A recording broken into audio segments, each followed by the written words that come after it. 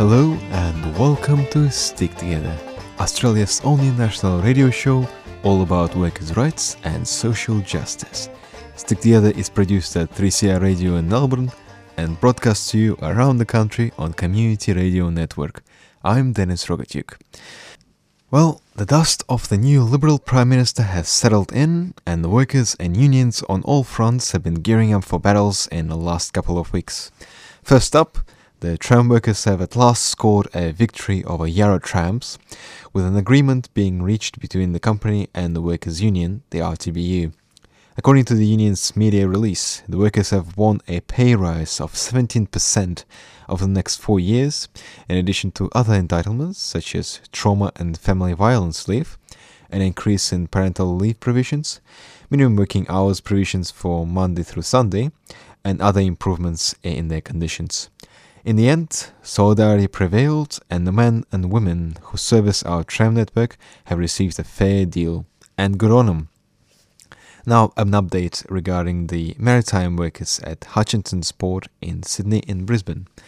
The community and union assemblies are holding firm and strong after more than 50 days since the start of the dispute. At the same time, the negotiations between the company and the union have been taking place, with another meeting scheduled this week.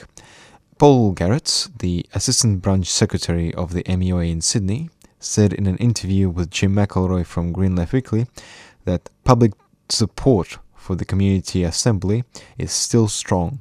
The solidarity from community, unions, political groups, and internationally has kept up the spirits of sacked workers.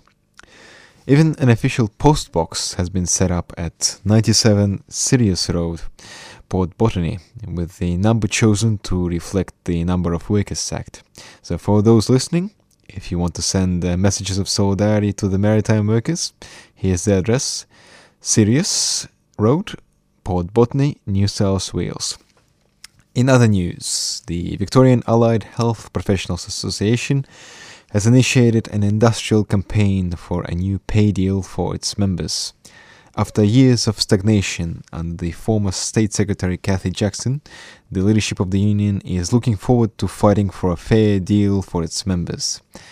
Some of the biggest problems within the sector include severe understaffing, low pay, increased workloads, as well as an inadequate training for students. And speaking to The Age, the Union State Secretary Craig McGregor has vowed to negotiate good wages and conditions, as well as to replicate the success of the ambulance workers and secure a pay deal under the Labour government. The workers at Carlton and United Breweries Abbotsford have launched industrial action for the grand final week, seeking to improve pay and conditions amid a stalled enterprise agreement. The unions covering the brewery workers are the CFMEU, United Voice, and the Australian Manufacturing Workers Union. The Age reports that the key hurdle in negotiations has been the company's offer of a 3-year wage increase, with each of the three unions coming in support of their members' desire to provide a decent income for their families. The spokesperson for the CFMEU, which covers the forklift drivers, stated that union members love enjoying the grand final with a beer as much as the next guy, but this dispute is about whether or not they can provide for their families. The proposed strike by the 180 workers for September 29th was averted in the last minute, when the company finally made a wage increase offer. In the official statement, the United Voice Victoria outlined the pay rises for existing and brewery staff will consist of 7.5% pay rises for the next over the next 3 years. And finally, staying on the topic of United Voice, the Hospitality Workers Union organized a protest action on September 23rd to defend weekend and penalty rates for its members. Our new Prime Minister and the Productivity Commission have, in the past, made statements in support of the abolition of weekend and penalty rates. In response, Jess Walsh, the State Secretary of United Voice, and Dave Oliver, the Secretary of the ACTU, had some harsh words for them and a few cheers for the workers. All right, now, make no mistake that this is an attack on some of Australia's lowest paid workers. this is this cashed up, well-resourced employer lobby group reaching into the back pockets of hospitality workers in this country. Now, a hospitality worker who works in a restaurant in Melbourne, who works most weeknights, who works on the weekend, including penalty rates, today earns just $750 a week. Now that is half the Australian average wage. Half. Is it right that this employer association is going after people who earn just half the average Australian wage? And as I look across the crowd and behind me on the stage here, I see that hospitality workers today are being supported by union members from across the whole union movement. I can see construction workers here, I can see the university sector here, I can see the rail, tram and bus union here, I can see the nurses here. Now this is an attack on hospitality workers. It's an attack on these people who work hard every day and who need those penalty rates to make ends meet, who want to be able to spend time with their families on the weekends like most of the rest of us do, and who need to be compensated for that. But this is not an attack that hospitality workers are taking lying down. In fact, today hospitality workers are speaking up. Hospitality workers have been in the Fair Work Commission today, and we're joined today by people who have had the courage to speak out and speak up and stand up for penalty rates today. And I want to introduce two people today who have been part of the campaign to protect their penalty rates in hospitality. So please give a big, warm welcome to John and Erin, who are going to talk to you today about why penalty rates are important to them. John. Thank you, Jess. I'm a pub worker from Ferntree Gully, and I've been in the game for 20 years. We are, as Jess said, the lowest paid workers in Australia, and I work every weekend just to boost my money so my wife and I can have a reasonable existence. Only reasonable, not top class, but we get by. But to do that, I must work weekends. I also have 21 grandchildren. Yeah, my mob's not bad. And part of working weekends, I get to miss out on seeing football, netball, presentations, christenings, whatever, because I chose to work the weekends. Now, if they want to take our penalty rates away, what am I doing? I won't be there weekends, that's for sure. Kate Cornell, who heads up the Chamber of Commerce, has been banging on for months now that by reducing or getting rid of penalty rates will make room for more workers. To me, I say that is absolute bullshit. Her agenda and the agenda for her members is to increase their bottom line. That's it. That's what it was designed to do, nothing else. So this about increasing the workforce is absolute crap. Tony Abbott's gone, thank Christ. But don't forget that Turnbull has been in that cabinet for 2 years, and they've rubber stamped all this, so he's got to be a part of rubber stamping it as well. So we must let them know, because if we don't, and this gets through and we roll over, you can see Work Choices coming back with a vengeance. Thank you. And we're all here today standing in solidarity with hospitality workers who are on the front lines of this attack on penalty rates. And we all know that if hospitality workers lose their penalty rates, then the employers are going to go after the rest of us as well. And that's why we need to stand together, stand strong and unite in one strong union movement to fight this attack on penalty rates. And we're very pleased to welcome to the microphone the person who is leading that charge across the union movement, the Secretary of the ACTU, Dave Oliver. We also want to recognise the fantastic contribution that hospitality workers make to our community. And that's why we are deeply concerned that in addition to the hearings that are going on down the road in the Fair Work Commission, we've also got the other commission, the Productivity Commission, which will be the Trojan horse to deliver Work Choices Mark II. But the Productivity Commission has passed down a recommendation suggesting that hospitality workers in this country are second-class citizens. Now, someone mentioned Kate Carnell. Kate Carnell from the business group came out almost a year ago. She announced to the world that she was going to spearhead a campaign against penalty rates across this country. Our response was fairly clear and precise. What we said to Kate Carnell, if you're going to make a raid on the pay packets of workers in this country, well, you're going to get a fight. You're going to get a fight from the union movement because we'll fight you in our workplaces, we'll fight you in our communities, we'll fight you in the courts, and I know that we will win this battle. Now, down the road, the employers will be mounting up and we'll know what their arguments are. Employers are out there running an argument that we now live in a 7-day week society.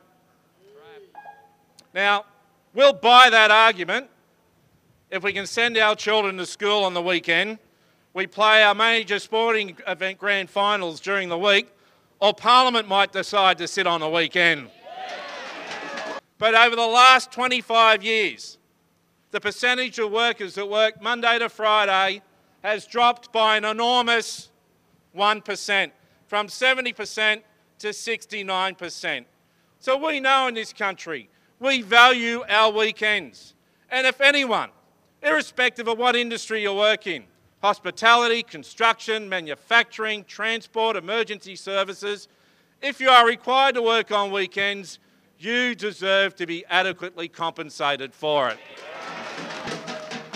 And the other thing the employers don't take into account, that if the employers get their way, and if penalty rates are stripped out of the economy, that will rip millions, if not billions of dollars out of our economy. It'll be a reverse stimulus, and it will hurt the very businesses that this mob are supposed to be representing, because that money's out of the community. It means less money to spend in the enterprises that this organisation represents. And if they have their interest in hearts, they should be up there defending penalty rates as is and leave them alone. We now have a new Prime Minister who just 24 hours ago was in the media saying that he is not interested in waging a war with the trade union movement. Well, my message to the new Prime Minister, Malcolm, actions speak louder than words, and the first thing you can do to back that up is to make a public statement to say that you don't support the employers' move to strip penalty rates out of workers, not only in this industry, but right across the board as well.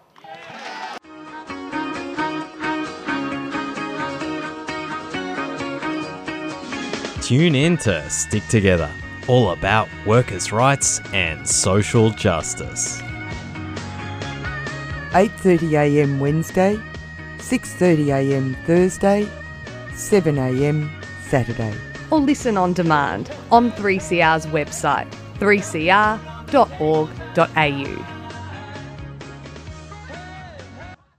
You're listening to Stick Together on Community Radio Network.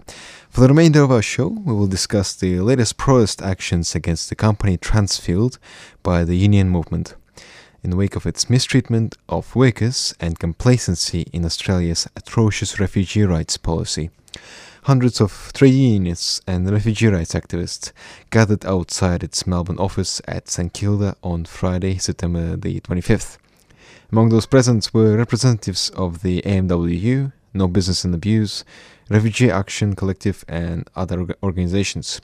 Transfield is a mega corporation that employs over 19,000 workers across industries, including utilities and defense, in addition to administrating the refugee detention centers in Nauru and Manus Island.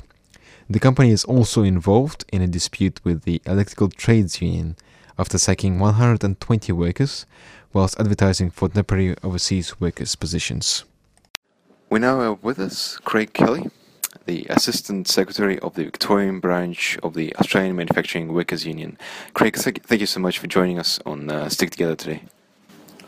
Yeah, thank you. Excellent. And Craig, could you tell us a bit more about the recent mobilization against Transfield that took place last Friday? Particularly, how did all these diverse groups come about? Okay.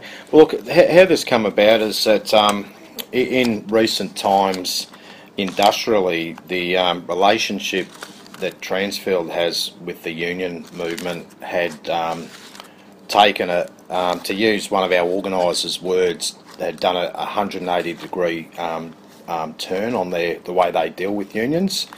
And when I say this, we deal with Transfield, well, the AMW do, in defence, the maintenance in the oil and gas, the power industry, the petrochem, and with many maintenance contracts in the hospitals. Now, what had changed is that they had a number of people who had been with Transfield for a long period of time, and knew how to deal with a large corporation, and any large corporation does have unions that represent their workers. So they'd actually, I wouldn't say they were, we always saw eye to eye, but we're always able to deal with issues and get on with the business. But they, a number of these people either moved on, resigned, or that's the official story. And they had a new regime coming, and they were introducing policies without any consultation. They just wouldn't take any views that their representing unions had taken up on behalf of the workers. So we'd seen this pattern of behaviour, and it wasn't about to change. So at one of our recent organisers' meetings, one of our organisers said, look, this is, I think we need to mobilise and have a bit of a protest against Transfield. And really at that point, I think it was quite apparent that, well, the question you've got to ask yourself, well, why haven't we done this before? Because, whilst their relationship with the unions had changed, but they had been engaged for a longer period of time with the Manus Island and the Nauru detention centres. So it was pretty much that was the way the protest come about, and then through the various unions and the trades hall, that's how the other groups, the community groups, come involved. Mm-hmm. But it certainly feels like there's a lot of scope there for this in the case of Transfield, for the union movement and the refugee rights movement to finally work together on a consistent basis, on an ongoing basis. Well, yeah, that's if there's a willingness there. I think with Transfield, I get the impression that they are sort of roped into this secrecy that the federal government try to maintain. So whether there's a scope for them, for Transfield to actually start having a look at the issues, that's another question. But I think there's always a scope for the ongoing campaign with the unions and the community groups to actually change the political sentiment out there in the community, because we've seen this for a long period of time, and it hasn't really rated very highly, or as highly as it should have, on an issue that needs a resolution. Mm-hmm. And Greg, could you tell us briefly about, say, the state of the union movement with regards to the refugee rights campaign as a whole? Look, it's probably fair to say I think every union, and I can't speak for the other unions, mm-hmm. but the impression I get is it rates with every union, but we've been under so much attack politically, economically, and we've had our own issues to deal with immediately. So really, with regards to the human rights with the asylum seekers, I think this is something that we probably all need to pick up on and sort of have a bit more of a coordinated approach. Mm-hmm. Yeah, in the broad sense, we've seen the refugee rights campaign taking on different directions. We've seen the protest by the medical staff against the Border Force Act earlier in the year, and we've seen this recent protest against Transfield, and we've seen mobilizations by the refugee rights groups, so on Palm Sunday March and this upcoming October 10th March. But there doesn't seem to be like a consistent, unified campaign of that brings together refugee rights groups, human rights groups, unions, all on an ongoing basis. So, what do you think we might be able, we could actually do, sort of, as unions to help bring everybody together? I think it's just to really join the dots with the groups that are already doing the work and have been doing that work for a period of time. I do know that the trades haulers have it's a strong issue with them, and perhaps it's a something for the trades hall to coordinate the unions. I'm sure they wouldn't. I can't speak on behalf of them, but I'm sure they wouldn't oppose that direction. And I guess one of the campaigns that quite a few unions in Australia have signed up for was the boycott, divestment and sanctions campaign against the Israeli occupation of Palestine. And this really it's a really coordinated movement. It's an example of a coordinated movement between unions, human rights groups, political groups, all targeting corporations, companies that either profit from or are actively engaged in the occupation of Palestine. And that doesn't look like Australia's anti-refugee policy is going to end anytime soon. So do you think there's some scope here for a similar campaign like the BDS on national and international scale against companies like Transfield or against other companies that profit or are engaged in abuses on Manus Island? I think the work that the No Business in Abuse have been done, and they don't claim all the credit for that. I think there has been a coordinated activity there, but that certainly has been quite effective so far with the HESTA having an ethical investment strategy. I dare say that would have been the reason why they withdrew their investments with Transfield. There has been other examples within the arts and various communities, but I think that's probably an area that really has got some good opportunities. And because there's one of the another key way for not just the unions but union members to actually get involved in this campaign is to lobby their super funds to actively divest from and not engage in any type of financial agreements with companies that like Transfield and like the others. Yeah, I think that you're exactly right. That they just needs a lot of that information's available. It just needs a bit of a coordinated approach for organisations to have a look at whether they've got an association with an industry fund, whether they sit on a board of a fund or something. That most organisations have got ethical investment strategies, and I think this one is absolutely right up that alley, because the reports that have come out are quite disturbing. I don't think anyone could say that Transfield overseeing Manus Island and Nauru, where there's suicides, rapes and children and abuse. I think it's just appalling. One last thing here, Craig. Now, one of the biggest obstacles, I think, to changing the attitudes, I'll say, of the government, but also the general public in Australia as a whole, is media and education. Yep.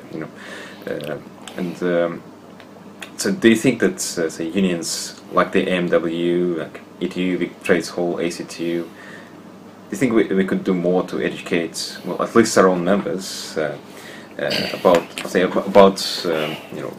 the crisis of refugees? Because let's not forget, crisis of refugees comes about as a crisis of capitalism, crisis of crisis of imperialism. So, what do you think we could do more about? Well, look, I think from the AMW's perspective, our membership is really quite diverse, and I'd certainly welcome any of our members, activists or delegates who feel strongly about this to get involved. We would certainly really value that, because from the top down there's opportunities there, but it's always better if our membership base is fully engaged in the campaign, and it's actually representative of our membership anyway. So many of our members have actually benefited from sort of fair resettlement programs and migration, and that goes back many decades, and that's the makeup of the Australian community. So so certainly from the AMW's perspective, I think we would like to do much more.